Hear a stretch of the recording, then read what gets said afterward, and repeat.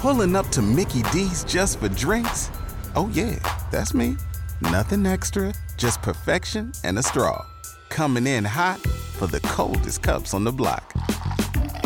Because there are drinks. Then there are drinks from McDonald's. Mix things up with any size lemonade or sweet tea for $1.49. Perfect with our classic fries. Price and participation may vary. Cannot be combined with any other offer. Ba-da-ba-ba-ba.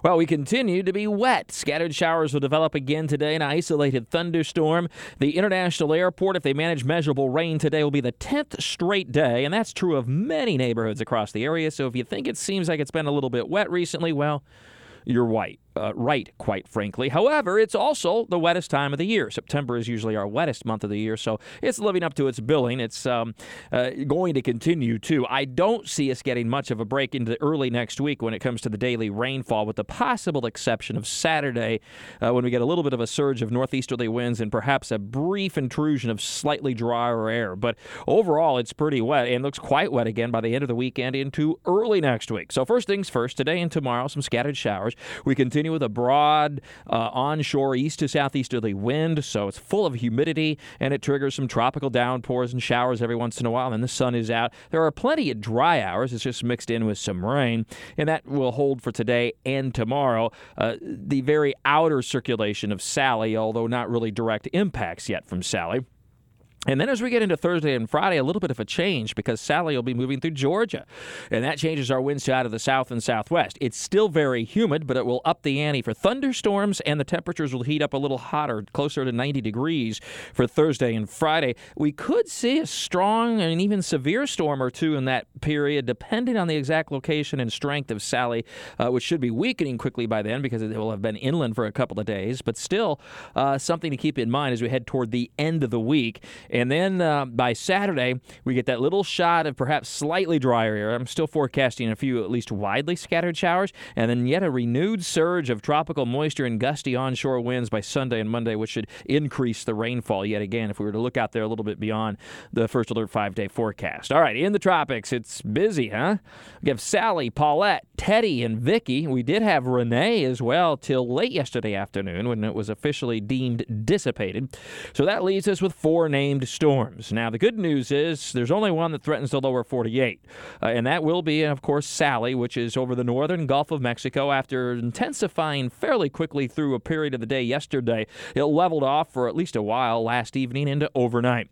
But it looks like a slow-moving at least high-end tropical storm, if not hurricane, and it would appear as though this is going to be a hurricane as it moves ashore just a little bit east of New Orleans. Now, where it moves ashore as far as New Orleans is concerned will be a big, big deal when it comes to how much water. Now, they're still going to get a decent storm surge into New Orleans, but the indications are that the track may be just far enough east that it keeps the heaviest rain a little bit to the east, and that would help New Orleans. Not so much does it help Mobile or Pascagoula, where rainfall amounts could easily be 12 to 24 inches. That's right, 1 to 2 feet of rain, and locally even more. Even the panhandle of Florida is in for a drenching, especially Panama City to Pensacola, but perhaps even as far east as Tallahassee, getting in on rainfall that could be a half foot to a foot or even a little bit more, especially the western panhandle. So this is a big water storm at the very least in the form of both heavy rain and storm surge to the immediate east of the center. Storm surge values will likely reach double digits with this slow-moving storm, and that slow movement is as much of the key when it comes to that heavy rainfall.